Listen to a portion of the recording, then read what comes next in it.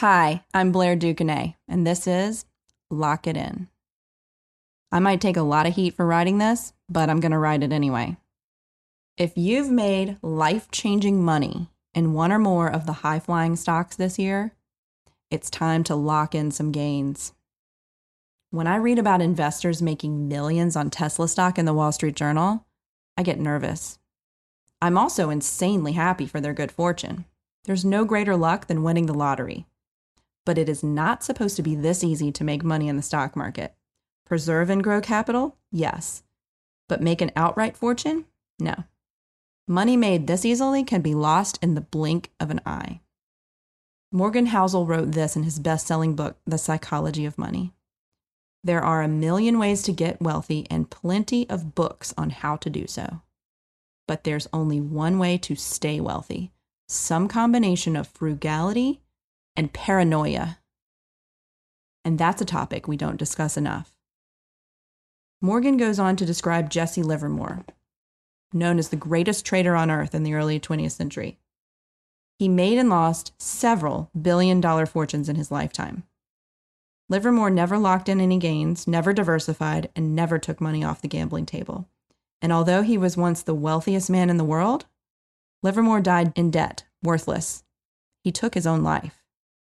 Whatever it is that you think you know that the rest of the world doesn't know about Tesla, Etsy, Nvidia, PayPal, Zoom, Snowflake, Shopify, CrowdStrike, or any of the other high flyers this year, it doesn't matter. You've made the kind of money most investors will only dream about. Take some money off the table. It doesn't matter if the stock keeps going up from here. You can still participate with a smaller position and less of your money at risk. Lock it in. Secure the win. You may be worried about the regret you will feel watching the stock go higher after you sell.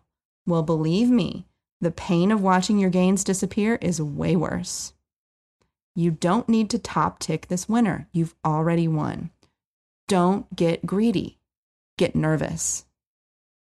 You can still participate in the upside with a smaller position. There's no need to bet the house. Now, let's talk about what comes next. Like an addict chasing that first high, you are going to be underwhelmed by all of your future investments. You will most likely never repeat the success you've had this year. Gambling is a lot of fun when you win. Investing is boring all of the time. The good news is that you can keep the fun alive in a small trading account. The trick is to keep your trading account small enough that a complete loss won't change your lifestyle, and large enough to keep you entertained. Congratulations, you've beat the odds and made a fortune trading stocks.